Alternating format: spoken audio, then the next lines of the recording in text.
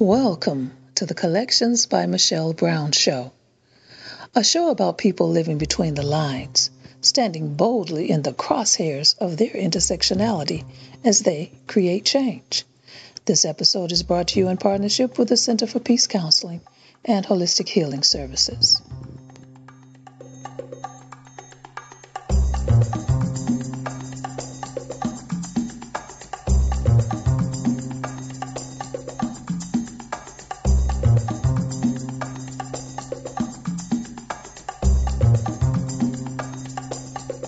Welcome to Collections by Michelle Brown. I'm your host, Michelle Brown. Each week, we'll be talking with people living between the lines, standing boldly in the crosshairs of their intersectionality, and creating change. Today, I'm joined by Pamela E. Alexander. You might remember Pamela from one of our episodes about the Ruth Ellis Center, where she serves as Deputy Director. She's also a community activist and the matriarch of a Gold Star family. She attended both Central Michigan and Wayne State Universities, obtaining human service degrees and business degrees. After 30-plus wonderful years in human services, Pamela is preparing for a new chapter in her life. As she pondered what she wanted her semi-retirement to look like, she decided to move out of the helping profession and become a Detroit entrepreneur. Pamela decided she wanted to do two things. One, to share what she knew about the coffee industry, and secondly, to make it a community experience. Her business, Café Ruby, will open in 2019 as the ultimate urban global coffeehouse and wine bar. Why coffee? She says drinking coffee is something billions of people do around the world every day. A cup of coffee seems to set a moment just right. It can bring people together over a pot at the kitchen or tribal table, or even in the boardroom. Her goal with this new venture is to create a service opportunity for people to enrich their knowledge and coffee experience in the Detroit community. Pamela, welcome to Collections by Michelle Brown. How are you today? I'm doing great, Michelle, and it is an absolute wonderful thing that you invited me to be on your show this evening. Thank you so much. Well, you and I, we've known each other for a while, and it's sort of like there are acts in your life. Like, you have that one act that maybe when you're young, then you come into adulthood, and you do other things, and then you go into another thing. And, many people think as, okay, well, I'm getting towards retirement, it's over, But you've done it a lot. I mean, and you have a very full life. You're a mother. Yes. As I said, you're the matriarch of a Gold Star family, and you're very involved in that aspect of your life. How, for those who don't understand or know, or just have seen the title but don't know what a Gold Star family is, what is that? A Gold Star family, a Gold Star mom, is a mom who lost a child due to war. And as a Gold Star mom, I lost my son, Staff Sergeant Vincent Bell, just Vincent to me. But he's known around the world as Staff Sergeant Vincent Bell. He was a U.S. Marine, and he was killed in action in Afghanistan, November 30th, 2011. He was my only son, and he was my youngest child. So my heart is broken, okay? And, but I'm healing. I'm healing. And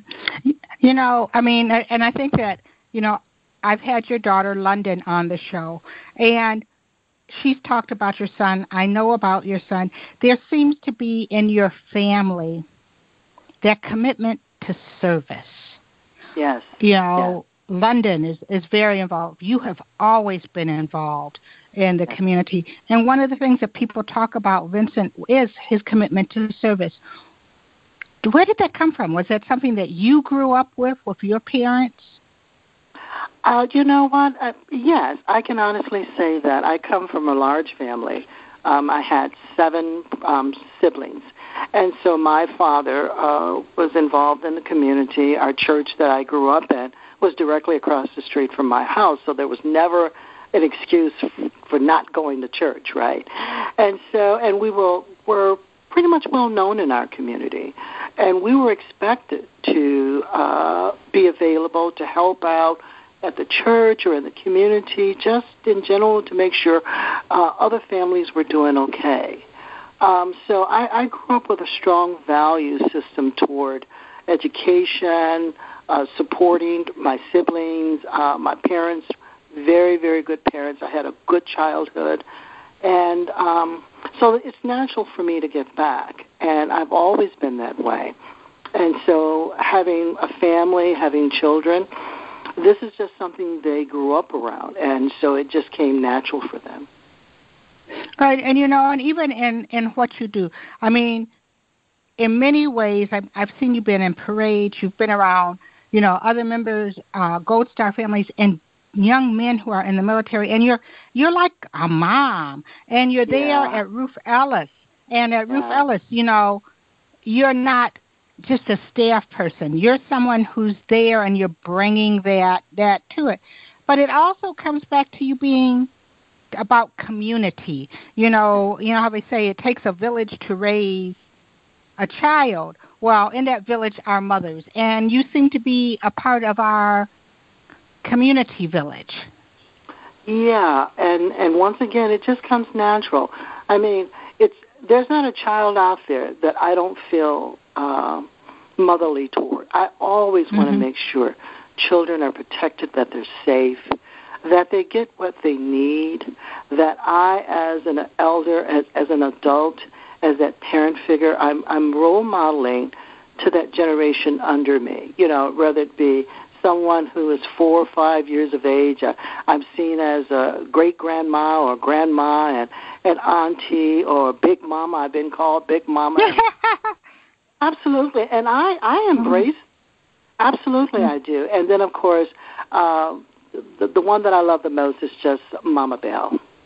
And even in the neighborhood that I raised my children in on the east side of Detroit, I was Mama Bell, and if I came out of my house and I'm walking up the street to the party store to get a loaf of bread or whatever, I'm hearing kids say, "Here come Miss Bell, here come Miss Bell. How you doing, Miss Bell? How you doing, Miss Bell?"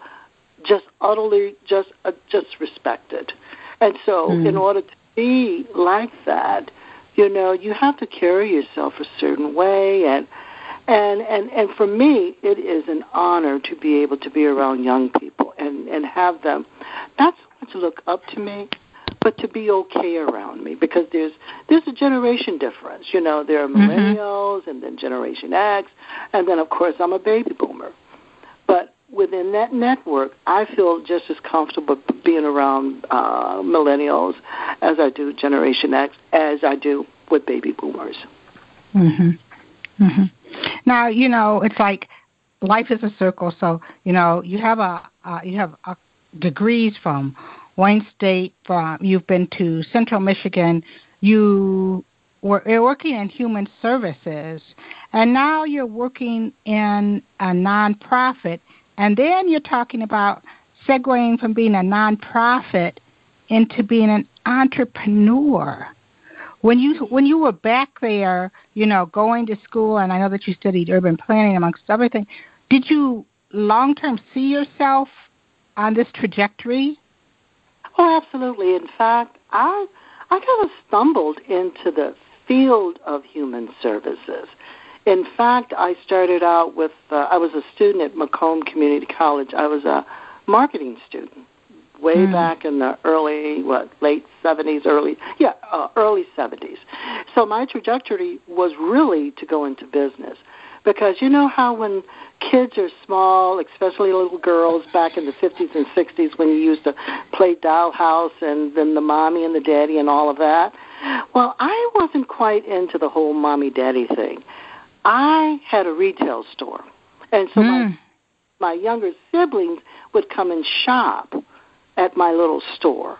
But I always saw myself going into retail. I mean, I did work in retail early on in my career in my early 20s.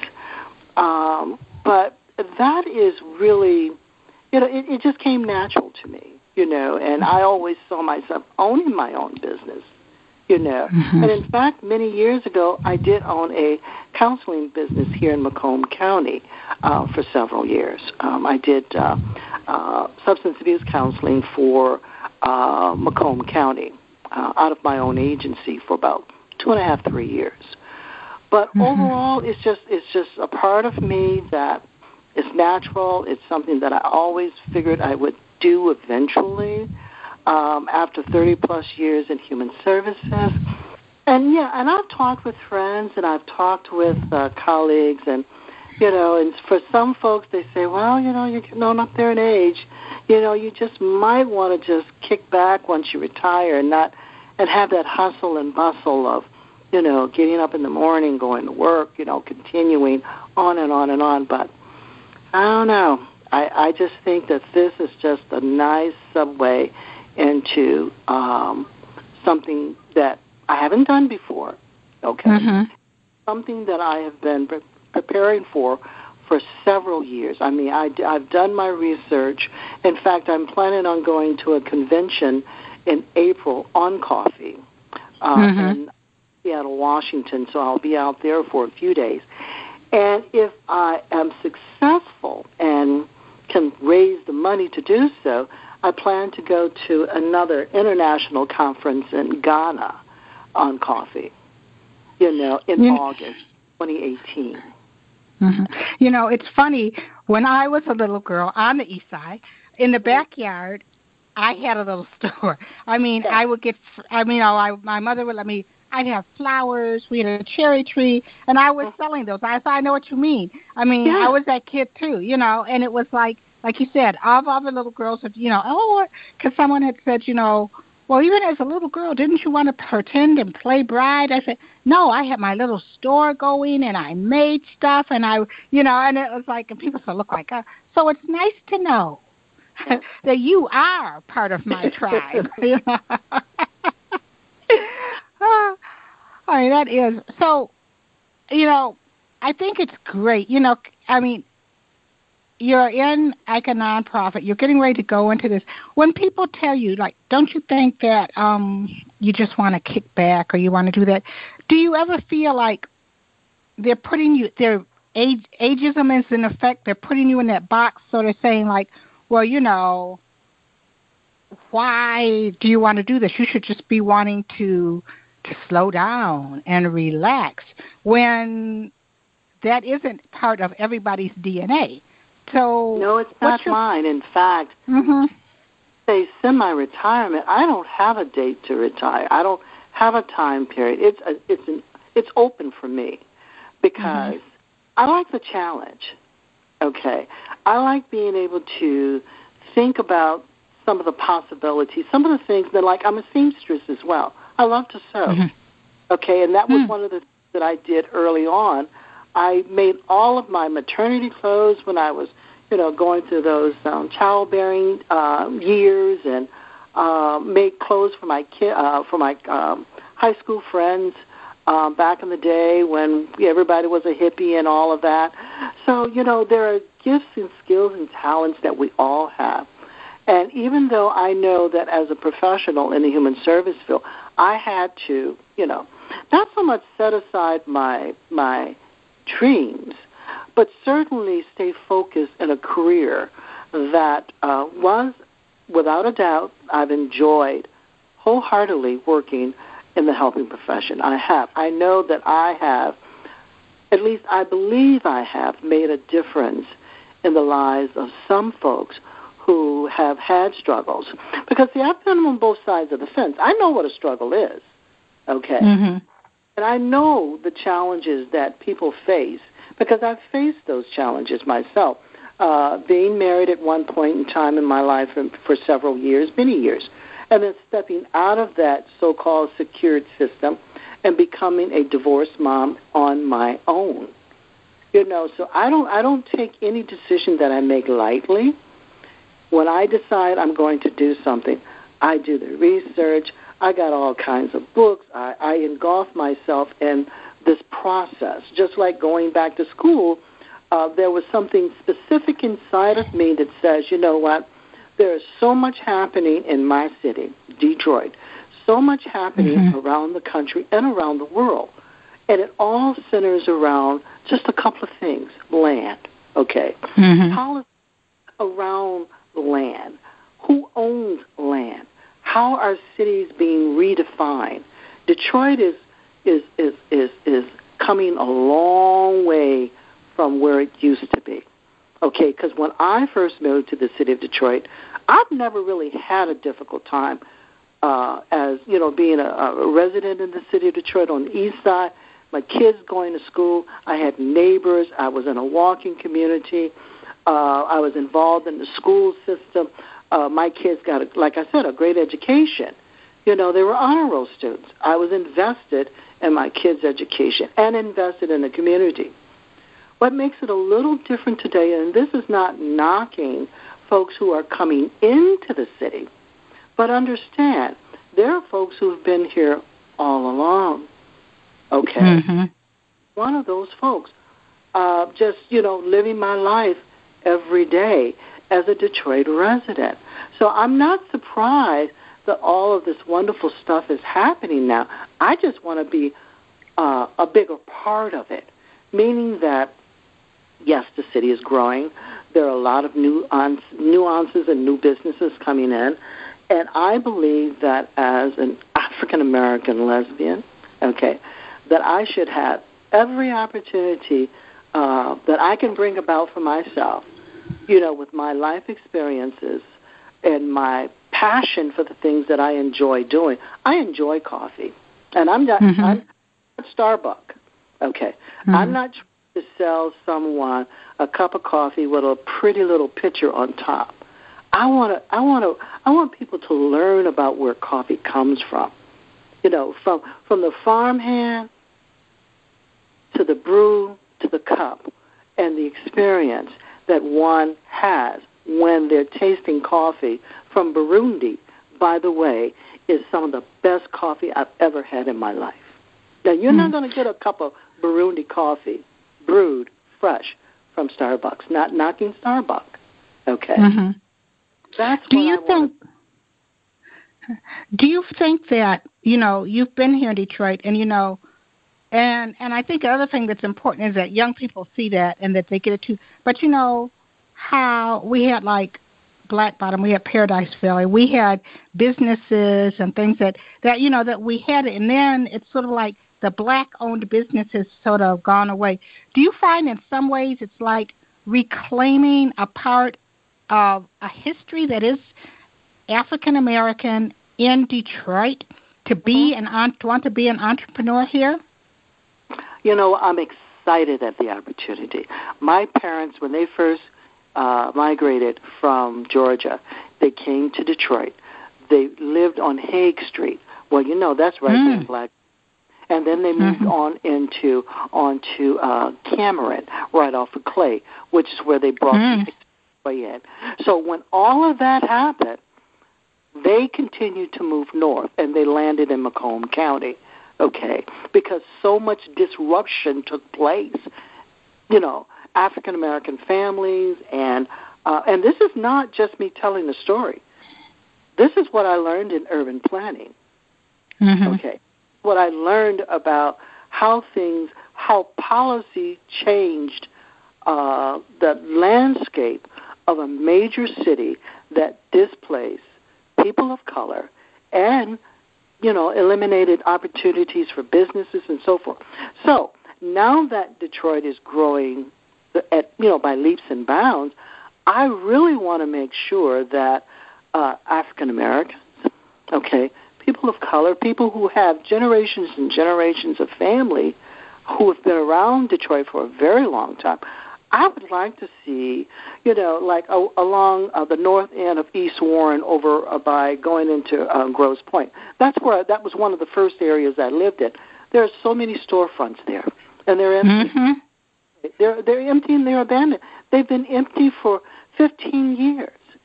But those same storefronts used to be, when I first moved to the city of Detroit, there was a florist, there was a bakery, there was a barbershop.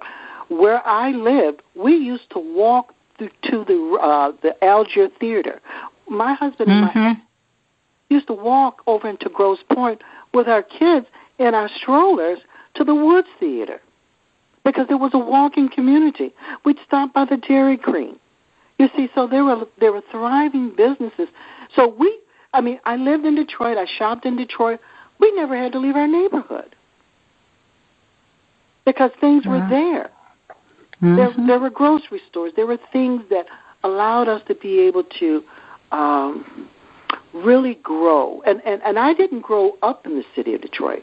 But when I came into the city of Detroit and became a landowner, we own our own home. We were raising our children.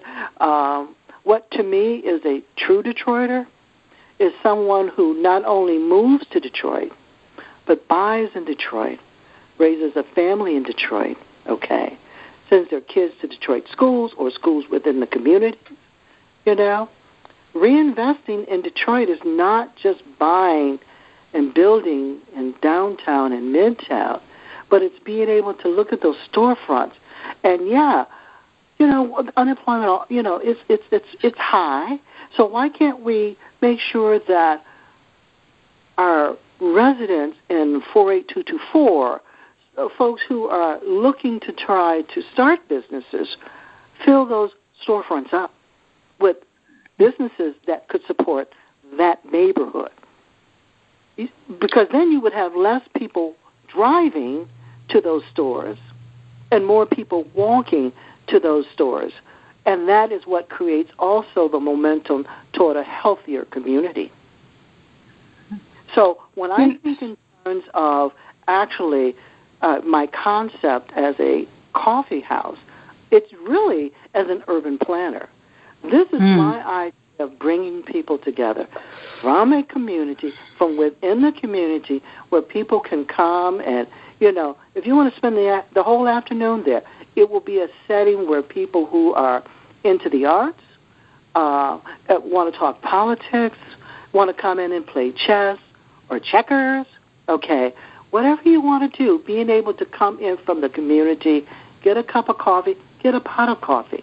Because I know exactly how this concept will be, as far as being able to sell coffees from around the world.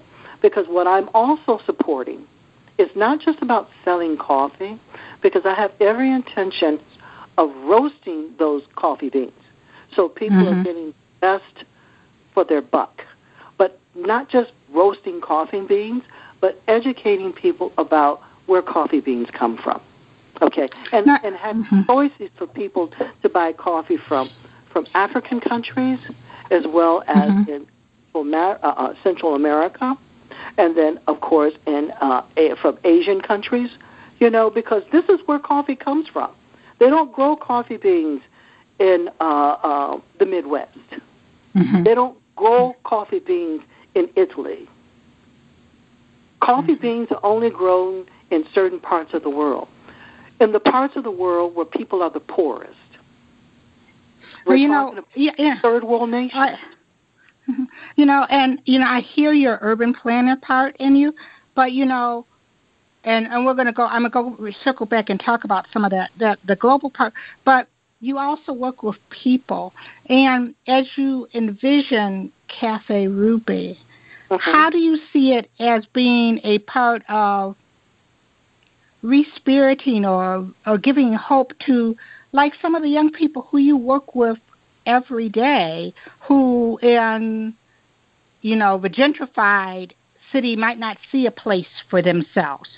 How do you see having a place like that right there in the heart of the community affecting young people? Well, it goes back to my upbringing and my idea behind community. It's not. It won't be just a coffee house where you come in and buy a cup of coffee and get a nice, small plate sandwich or whatever. But it will also have an opportunity to create a platform for people to do community events. And this is where the community hopefully will buy in that this is not just a business started by an entrepreneur, but this is part of our community, and we claim this. So I say, eventually I will retire, and I don't see it right away. So there will probably be another phase for me to do another semi-retirement. And by that time, I won't put a number out there, but I can definitely tell you I will be grooming people and looking for folks to take over. Because I'm only going to do it for so long. Okay. Proceeds, putting the framework together and allowing the community, folks who will come in and either, work part-time, come in full-time, either as students or high school students, or even stay-at-home moms or, young women or young men who are just experiencing their first employment opportunity, paying a fair day's wage. In other words, you'll be able to make a living and support your family, because it's really not about me being the type of entrepreneur to become wealthy. I'm not interested in that. I mean, I'd like to be wealthy like Oprah. Who wouldn't, right? But I'm not doing this for wealth. I'm not doing this to really make a name for myself. I'm doing this because it's a part of who I am. It's been there. The seeds were sowed 60-some years ago. And as I move forward, my kids have always known, that eventually I would move into an opportunity or create an opportunity, because I think you create, it's part of your spirit, and when the opportunity is there, you just continue to move through it, and then you make it happen. Every degree I've ever had, I've gone into workplaces where, I've hired for one position and, I see an opportunity, I create something where it best suits me, and then I blossom in that environment. I did the same thing when I was working for General Motors. So it's that creative side, because I know that there's a need, and for this type of business model, basically, it is for the community, because that's who I am. I want people to come in and feel at home, okay? Now, what does that mean? It's a coffee house, and so the model will be based on, yes, we serve coffee from 7 to 7:30 or 8 o'clock in the evening, Monday through Thursday. But on the weekend, there will be a platform for entertainment, open mic, poetry, the art stuff, okay, and then private affairs on Friday and Saturdays. And I plan to make sure that the rainbow flag is hanging outside in front of that door, up above that door, to let folks know that this is a African-American lesbian-owned business. That's important to me. I want people to know that it is owned and operated by a person from the LGBT community. And then I will say I will encourage other LGBT business owners to get busy and create something that brings more people out, and hopefully not just the LGBT community, because in the cities that I've gone to around the country and even out of the country, you have a mixed bag of everyone wants to have a good time. So it won't be a identified LGBT in the sense that it will welcome anyone and everyone who's affirming. And then there will be specialty nights for ladies. There will be specialty nights for the gents and so forth. But this will, and my not to give a lot of my secrets out, but regarding the business plan. But the evening platform for the weekends will allow for, weddings, social events, whatever needs to be scheduled for that calendar year. And yes, I do plan to have an event planner. So things are done a professional way. Okay, now we're going to take our first break here on Collections by Michelle Brown. And when we come back, Pam, I want to talk a little bit more about Café Ruby and coffee. So we will be right back.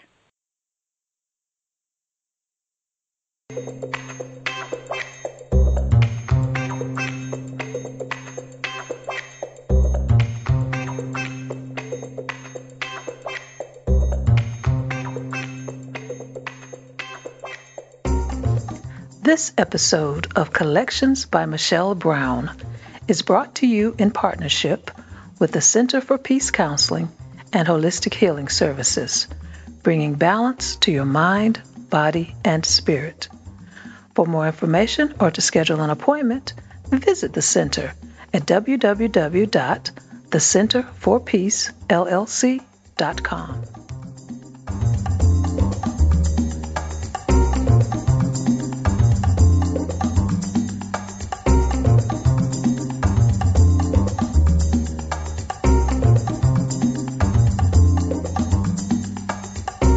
And we're back on Collections by Michelle Brown, and we are talking with Pamela Alexander.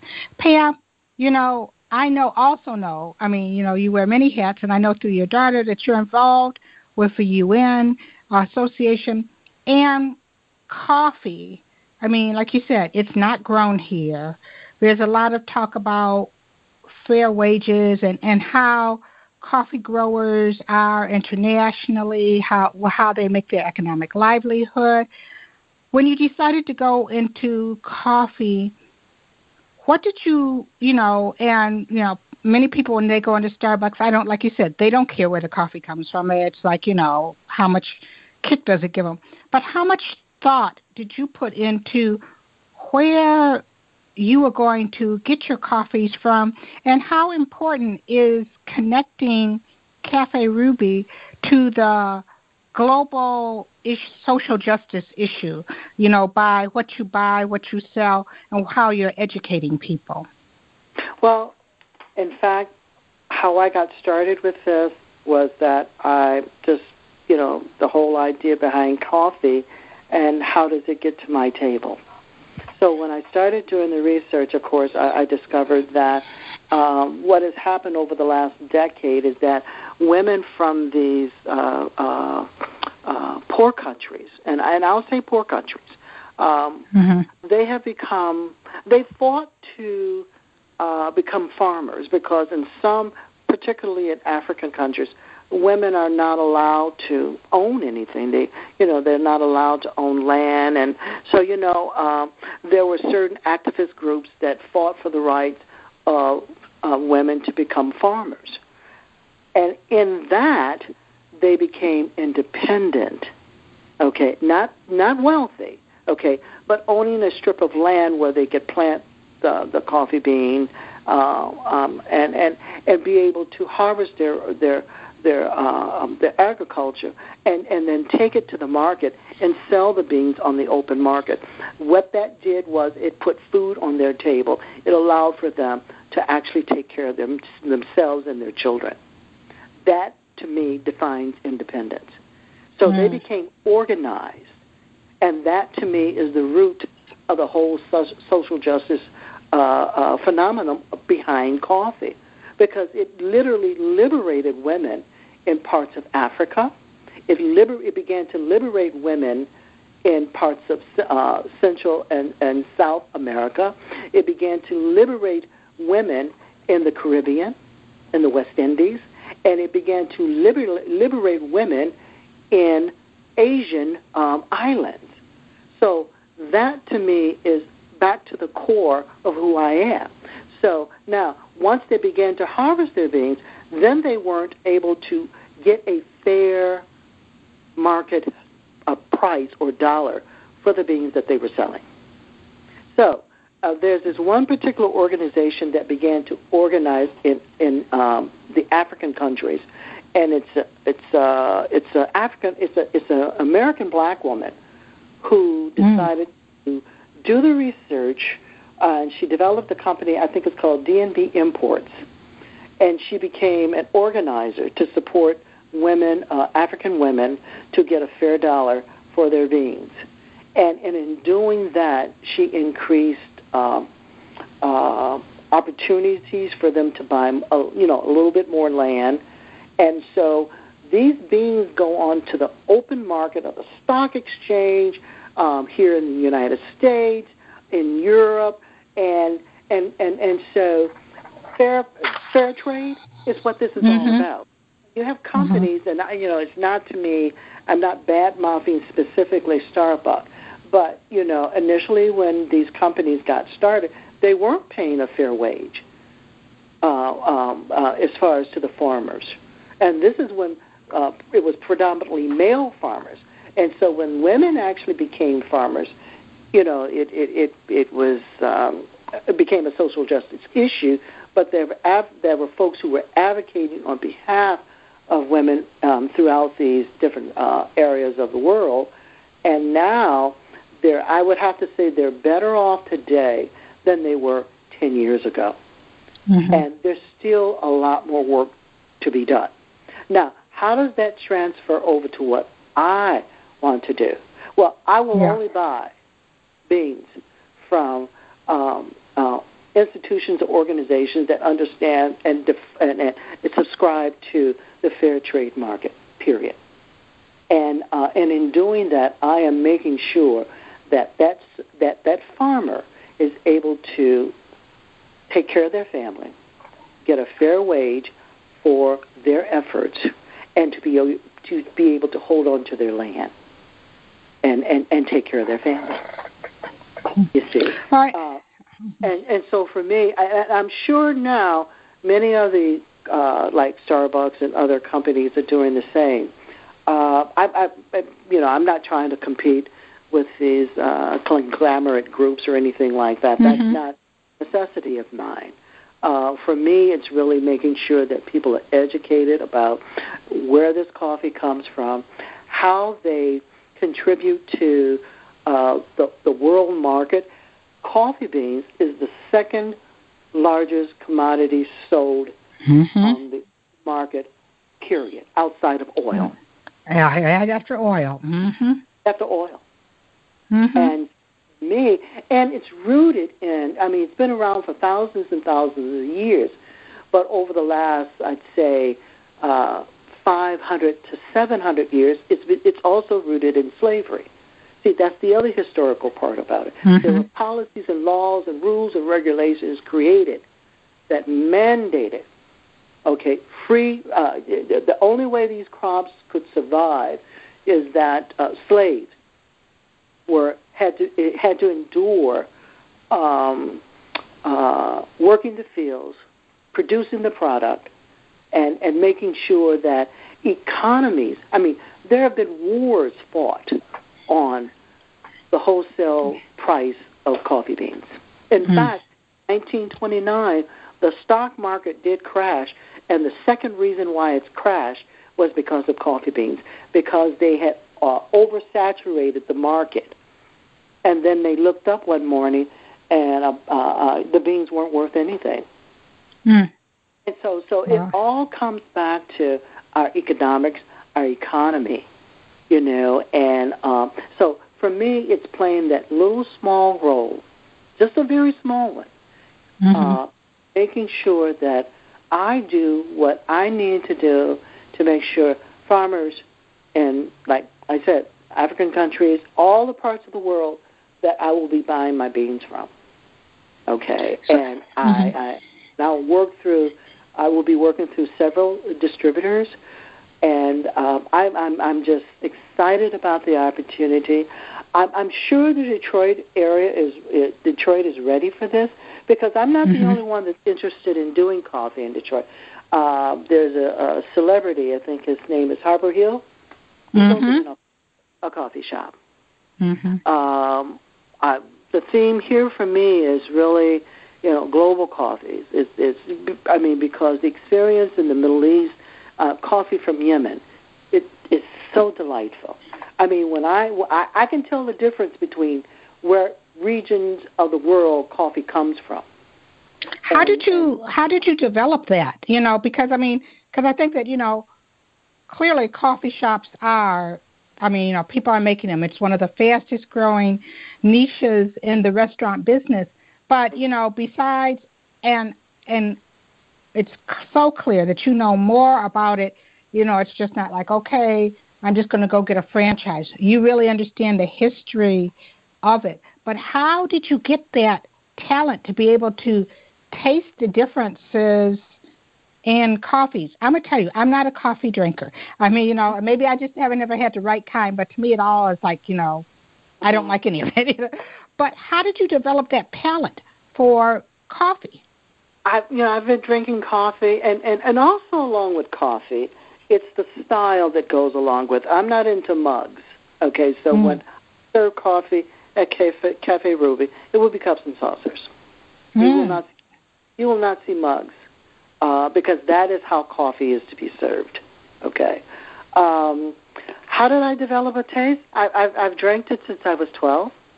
My mom always bought Maxwell House.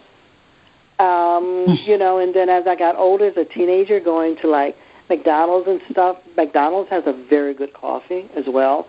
The Arabica bean is absolutely delightful. But what makes the difference about the bean itself is the soil. It's the soil where the beans grow. So like in your African countries, and particularly where coffee got started, the history behind coffee, it comes from Ethiopia. And the coffee from Ethiopia, to me, has a kind of a blueberry taste to it. I mean, I can literally taste the berries and also smell. It has a certain aroma to it. So I can taste blueberry on my palate. It has kind of a wine, like a red wine taste to it to me. It's earthy. I can smell the soil in it, as opposed to Burundi's coffee, which to me is the best. And every time I get an opportunity to buy it, it's just like I have to save it and only drink it every so often. But for me, coffee from Burundi has kind of a fruity taste. It's more acidic, and it has a full body to it. It's very mellow, and you know it instantly. If you were a coffee drinker, I could sit down a cup of coffee in front of you from Burundi, and also a cup from Ethiopia, and most people would be able to tell the difference. And also with coffee, I don't drink coffee with cream. Coffee was never meant to be drank with cream. It was never meant. It was never meant to be. I've seen people put 3 and 4 teaspoons of sugar. Oh my God! Oh, you got a little coffee with your sugar. It was never designed for that. In other countries, like I was in Europe last fall. I don't know if I ever seen anyone put cream in their sugar in their coffee. And they don't use the large spoons, the regular teaspoons. It's the smaller half teaspoon size. That's funny because, like, with my mother, it was like you get the coffee, she'd get a cup of coffee, she'd put like a spoon of sugar, and then she'd have you put enough cream in, and which my sister still teases me. She'd say, put enough cream in it till it's Michelle's color, and if it wasn't like that, it was no good, Yes. I mean, and so that's funny. Like, to me, I think of coffee and but you got to put cream or half and half or something in it. And you're saying that in other places they don't do that. No, and I don't do that either. And in all honesty, I've never. Once I started drinking coffee when I was a kid, because my mom would make a pot of coffee in the morning as she was getting us off to school. And I was one of those kids, with the cups and saucers and all of that. And I asked her one day, could I have a cup? And she poured me a cup.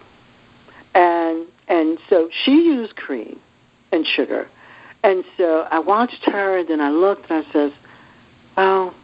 And then I took a sip, and I says, oh, this is good. She says, you might want to try some cream and sugar with that. I says, maybe a little sugar, no cream. So for me, it was also a shared experience that I had with my mom. And when my mom's friends would come over, they would sit at the kitchen table, and this is a big part of the African-American community. That kitchen table, okay, in our homes back in the 50s and 60s was about a pot of coffee, and, of course, smoking a cigarette, catching up on the gossip, reading scripture, whatever it is that you did as a stay-at-home mom. But that pot of coffee at the kitchen table was very, very, very, very important, in the Black community. So I grew up with how important it was to make that. Anything could be resolved over a pot of coffee sitting at the kitchen table. And we've moved away from that, So I want to grab back onto our culture, okay? Now, I know it's almost 2020, and folks are still drinking coffee at home, but they also like the idea of being in a social setting, being able to have a cup of coffee, hang out with friends, and so forth. I'm not a mug person. I believe that there's a level of elegance behind sitting at a table. You can have a single serve of coffee and have the waitress continue to bring you, a cup of coffee, or you can just simply order a pot. If you know you're going to be there for an hour or two, order a small pot and sit there and enjoy your coffee, read your book. If you're writing a book, if you're working on, something related to school, if you're meeting friends, this is the atmosphere that I want to create. I want people to want to be there. In other words, I'll tell you what I shared with a friend of mine not too long ago. I want Café Ruby to be a destiny. I want people to actually get up and want to be, they want to go there, to be there, as opposed to go there, drive by, get a sandwich, a cup of coffee, and keep moving. I want it to be a destination. And I think that if we... So you don't want the people that the lines like at Starbucks and they're just getting whatever and out the door. If coffee you want, then you go right ahead. But if you want to be able to enjoy a cup of coffee, okay, and also a much stronger possibility of making friends, seeing folks, new faces, old faces. I want it to be a destination. Starbucks is not a destination. It's not a place where people come together to socialize, because that, too, is missing, okay? So it sounds like a lot. That's why I'm taking this year to continue with the development of the model, as well as doing pop-ups, and I've done a couple of them, several of them. I have several scheduled just in the month of February, and I will continue to build on that. And throughout the last few times that I've done this, people have literally just, enjoyed the coffee so much, but they also enjoy me sharing with them about the coffee. So what does a pop-up look like, when you do one? Okay, with the last one that I did, I served 4 coffees, 4 different regions of the world, okay? And in doing that, it's already brewed, and I will have snacks and stuff like that. I serve with cups and saucers, okay? If a person prefers a foam cup because they're on the run or whatever, that's fine too. And I just simply ask folks, what do you think you would like? And because I have my little labels, then they're seeing things that they haven't seen before. Well, where is Burundi? Then I start talking about the country of Burundi. Burundi is one of those countries where it is one of their number 1 exports.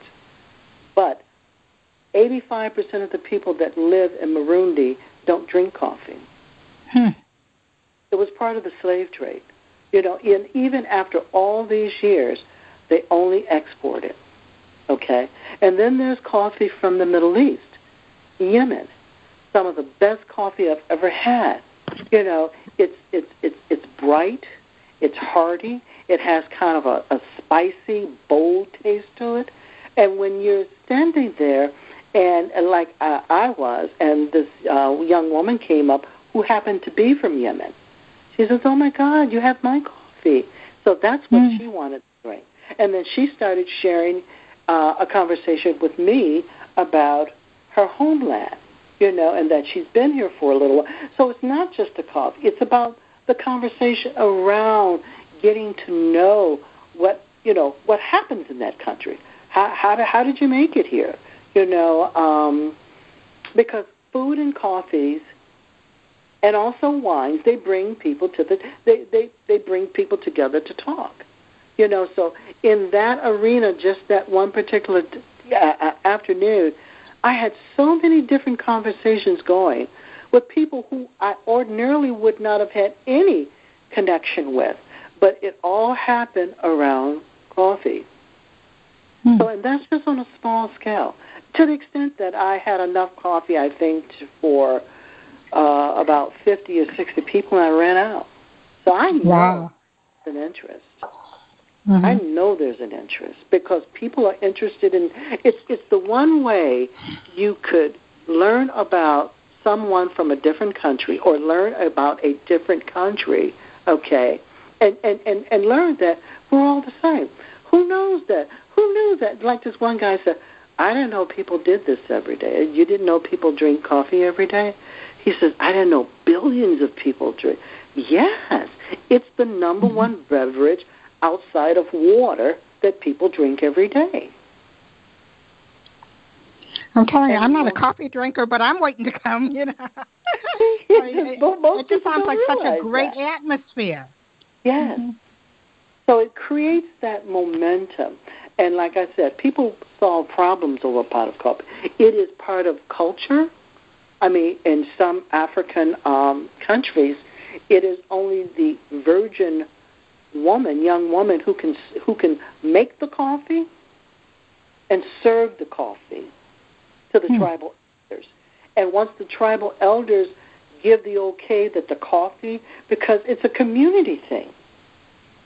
When you visit folks, like when I was in Europe, the first thing that I had the opportunity to do was to go to a coffee house and a tea house. And that's a big thing over in London, England. It is. Tea time and coffee time.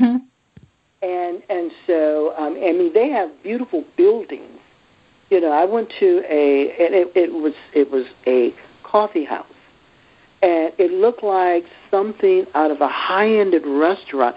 And all they served was small sandwiches, but it was the coffee.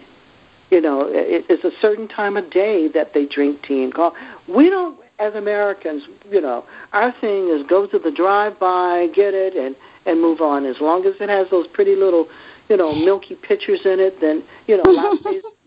I've never had a latte. And certainly I would serve that. Okay, absolutely. Because my goal is to provide, whatever the customer is looking to get. Absolutely. But this will be a coffee house based on traditions.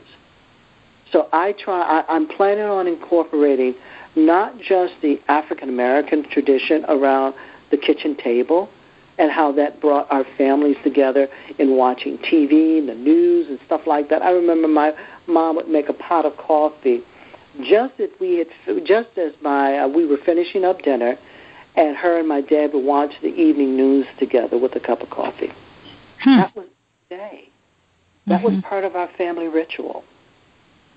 You see, so that's why I know that bringing people together over a cup of coffee, and if folks just want to come in and just see old friends and new friends, and also, as I said, it will also have that element being able to serve wine. I don't want to impose on anyone about the drinking and all of that, but I will be serving really good wines as well. That's not necessarily my forte, but I'm sure that I could hire someone who could come in with that expertise. I don't know everything. What I know about is coffee. Mm-hmm. When you go to, if you're able to go to Ghana, you could be able to go out and actually interact with people who are growing, harvesting, and get that feel for it? Yes, I absolutely. And in fact, I had planned to, and I don't know if I'll get a chance to do it, but I'd also wanted to go to Cuba as well. Mm.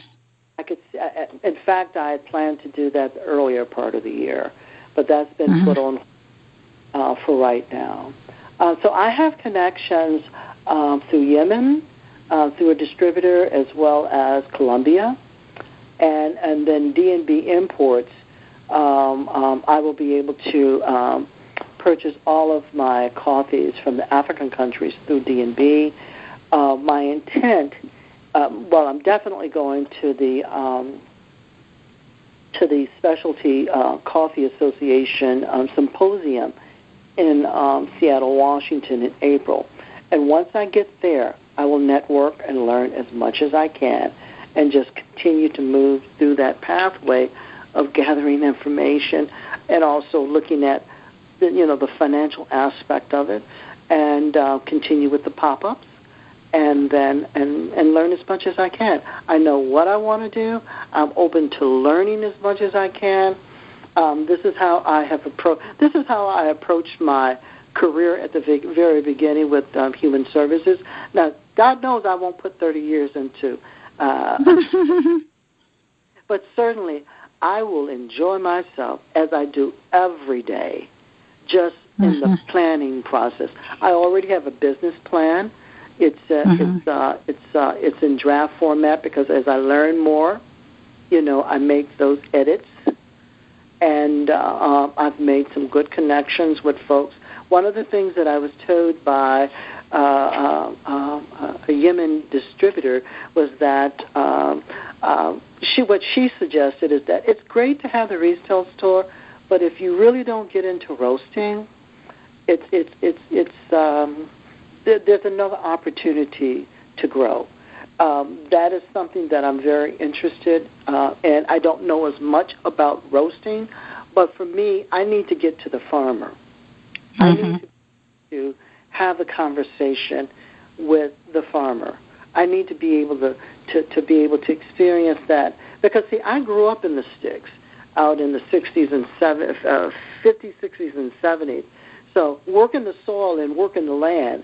I mean, my father had a half an acre, and everybody, all my siblings worked that. So I know exactly what it is. We weren't considered farmers. As a teenager, that's what I thought we were, and, but yeah, I've always had, when I lived in Detroit, I always had my own garden. The whole urban planning, urban farming thing, that is not new to me. Yeah, it's new. It's a new industry for the city of Detroit, and it too is a multi-million-dollar industry. It has grown so much over the last 20 years, and it's corporations, and yet we still is a city. We still is a city that are a city that there's food deprivation, and yet we have corporations that are in the business of urban farming.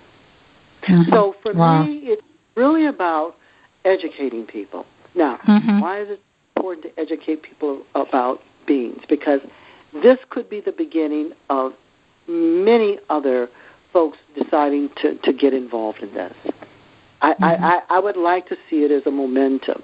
And eventually, just like they did in Seattle, I would like to see Detroit become that area where folks have decided, well, let's do the symposium in Detroit. Because the symposium that's in Seattle, they're estimating that there are going to be about 3,000 people coming from around the world. Wow. Who would have thought it, Yeah.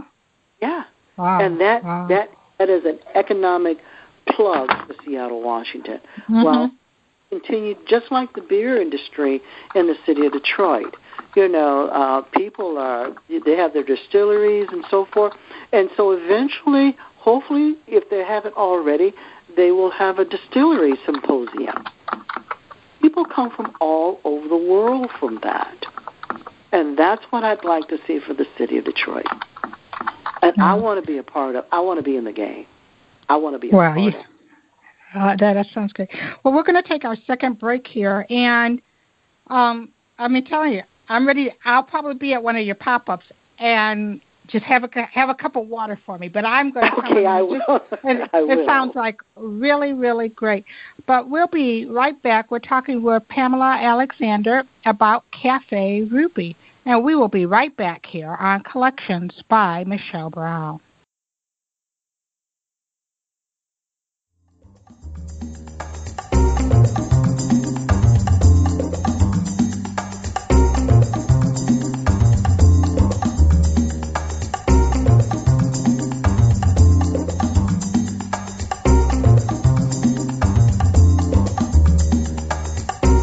Collections by Michelle Brown airs every Thursday at 7 p.m.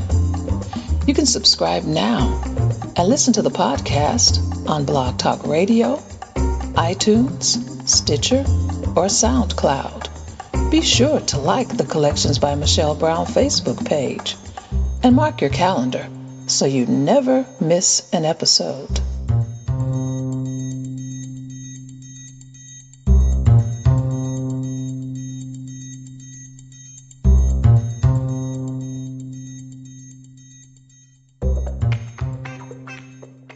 And we're back talking with Pamela Alexander, budding entrepreneur. Pamela, Café Ruby, where did you get the name? The name? Well, actually it goes back to my upbringing. Ruby is a nickname that my dad gave me when I was a little toddler. He had a sister who was his favorite sister. She was a younger sister.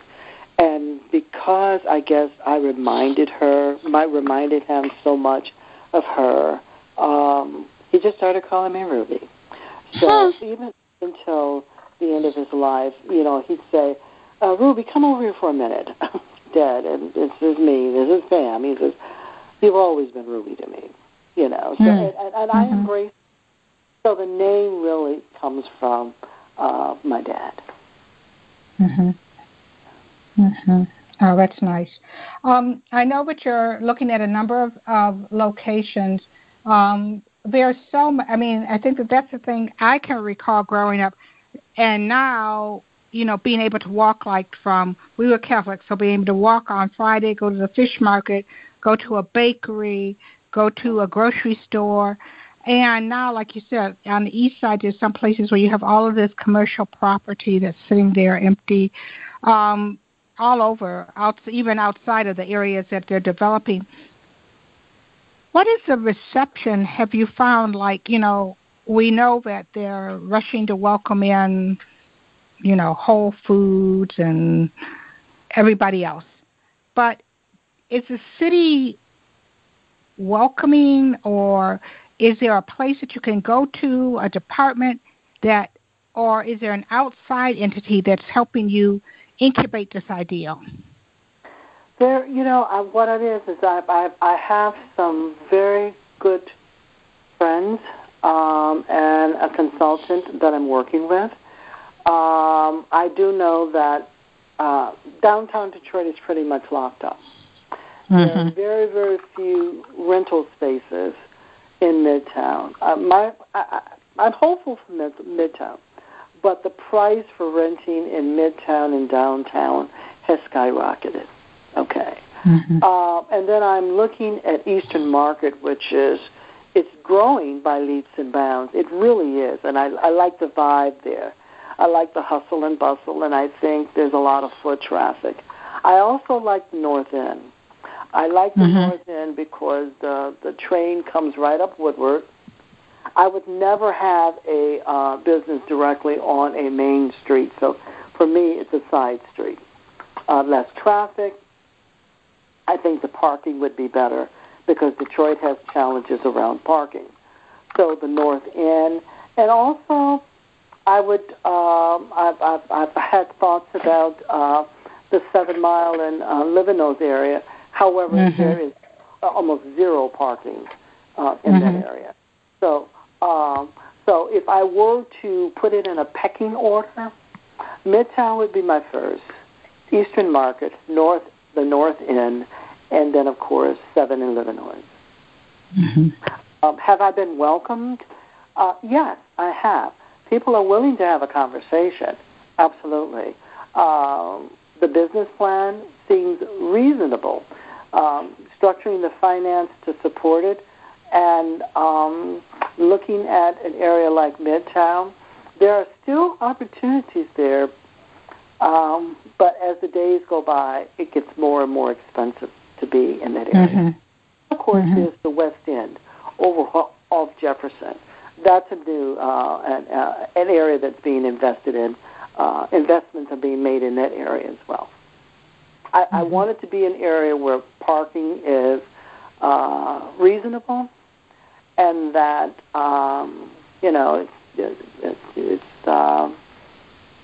it's growing.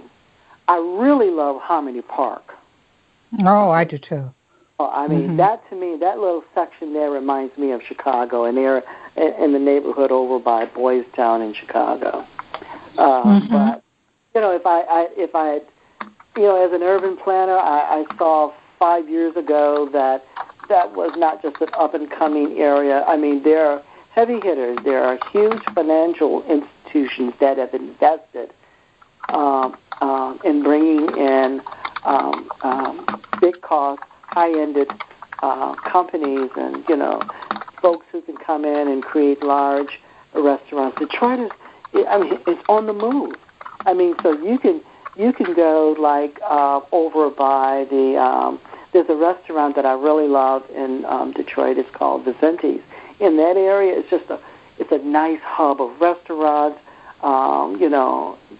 Parking is fairly decent, but it's a lot of foot traffic, and so I enjoy that space over there as well. It's over by the theater district. I want to be somewhere where when folks get out of a game or, they've finished at the theater, that, if it's on the weekend, that they could come by and enjoy maybe a jazz set or something related to the arts if there's not a private event going on. Mm-hmm. Oh, yeah, you could definitely see that. Or before, after, even like stopping and, having that time to just sort of relax, right. Hang out, talk about it. I mean, it's just like I can just sort of see it really, really happening and changing. I'll tell you, one of the things that as I listen to you talk, and it reminds me of the early beginnings of Avalon Breads, which was like down and before it was Midtown, it was the Cass Quarter, and that about that commitment to bringing in organic and doing all of that, but also making it a place where people would just sort of come and sit and do it. And you see, well, it went from that to where now it's just like I was in Ann Arbor and there's an Avalon Breads, and I went like, wow. But I mean, I really sort of I can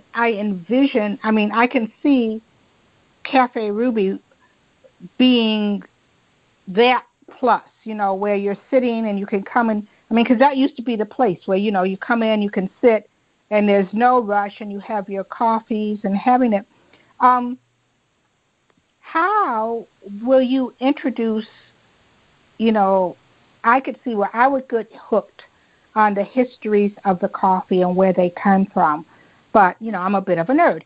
But so for the so if you're at like a Starbucks or a drive-through McDonald's coffee, and what's going to be there that's going to be that hook to where they'll come away going like, wow, and next time going, well, let me try that coffee from Ethiopia. Yeah, well, it comes down to building those relationships. That's why I would make sure I have an event planner. Event planner will reach out to like meetup groups, invite folks to come in. Who knows? Maybe do something relatively at a low cost or even free, for a weekend for folks to come in and just enjoy the space. Because it is about building a rapport, being the new kid on the block, building those types of relationships where people feel comfortable coming on in,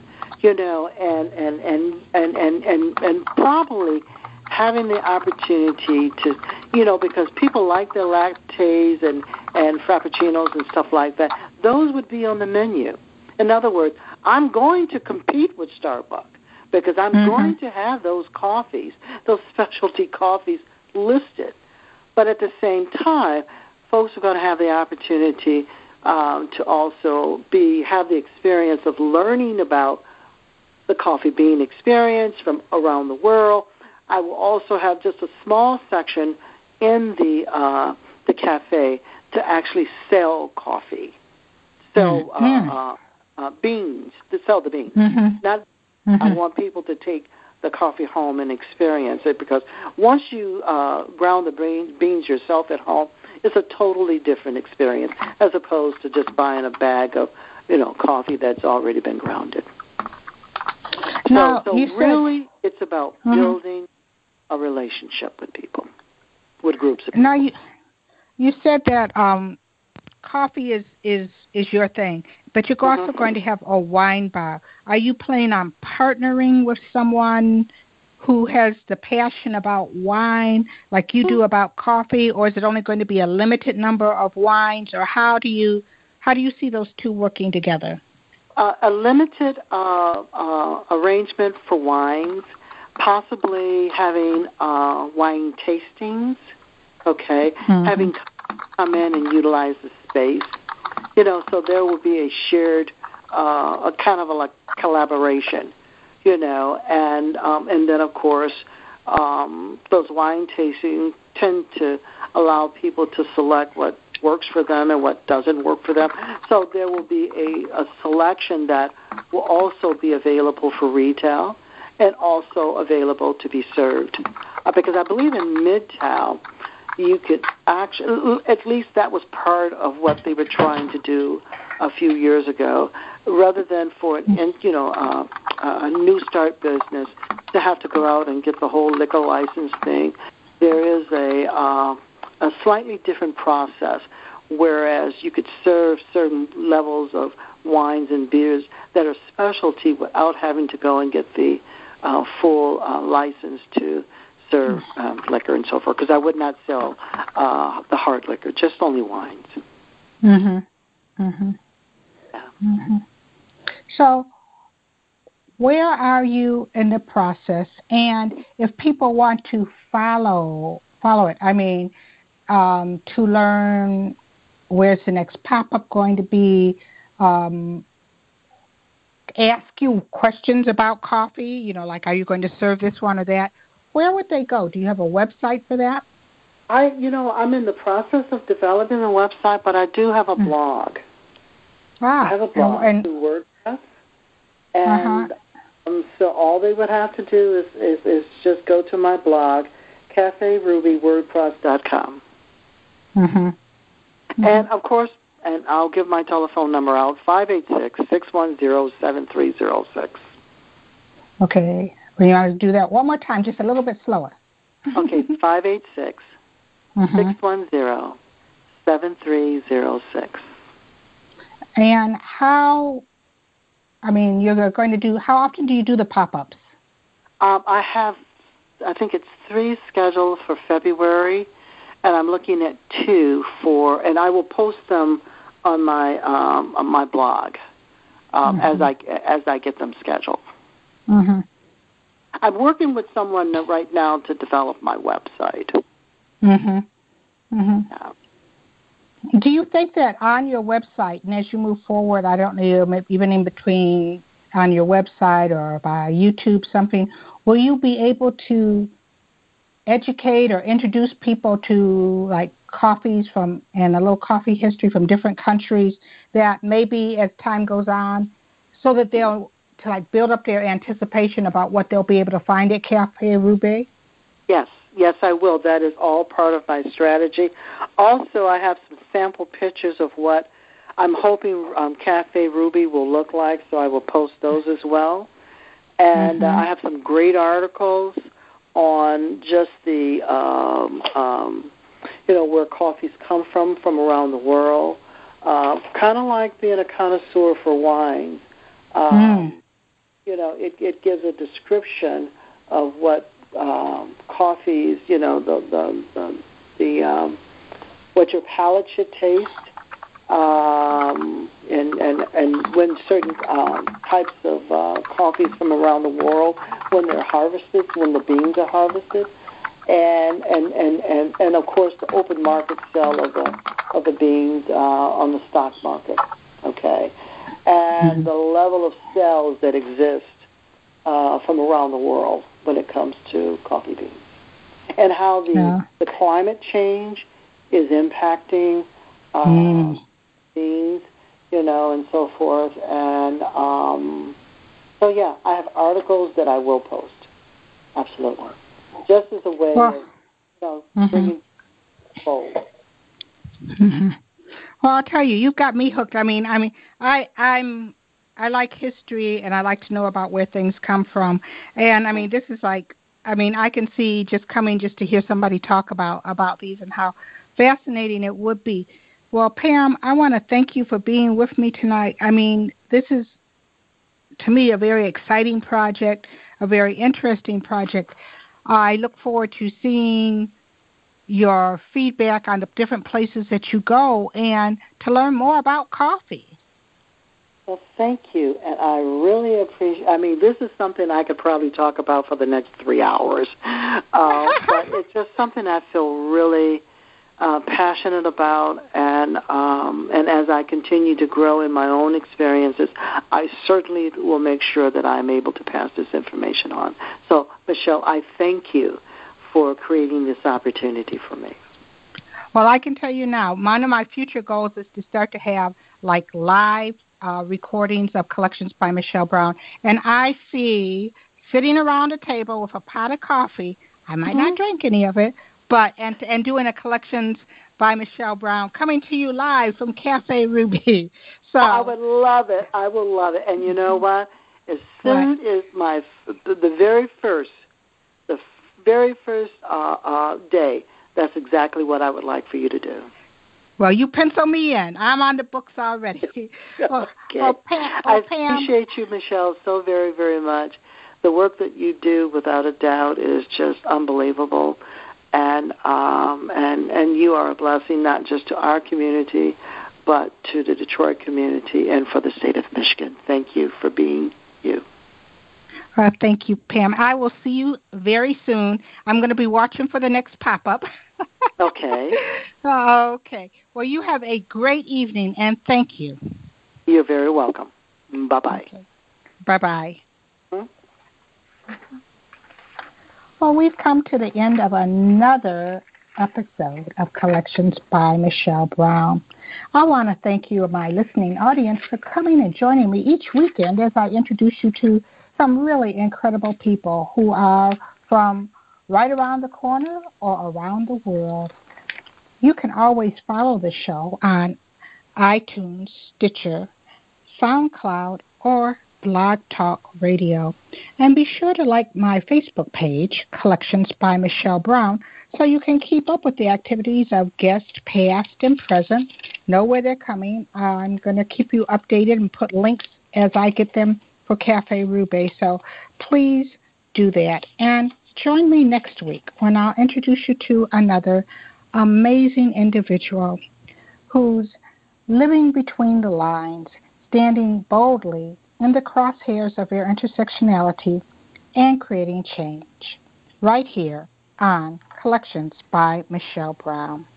Thank you, and have a great evening. It is Ryan here, and I have a question for you. What do you do when you win? Like, are you a fist pumper, a woohooer, a hand clapper, a high fiver? I kind of like the high five, but if you want to hone in on those winning moves, check out Chumba Casino. At ChumbaCasino.com, choose from hundreds of social casino-style games for your chance to redeem serious cash prizes. There are new game releases weekly, plus free daily bonuses, so don't wait. Start having the most fun ever at ChumbaCasino.com. No purchase necessary. VGW. Void where prohibited by law. See terms and conditions. 18+.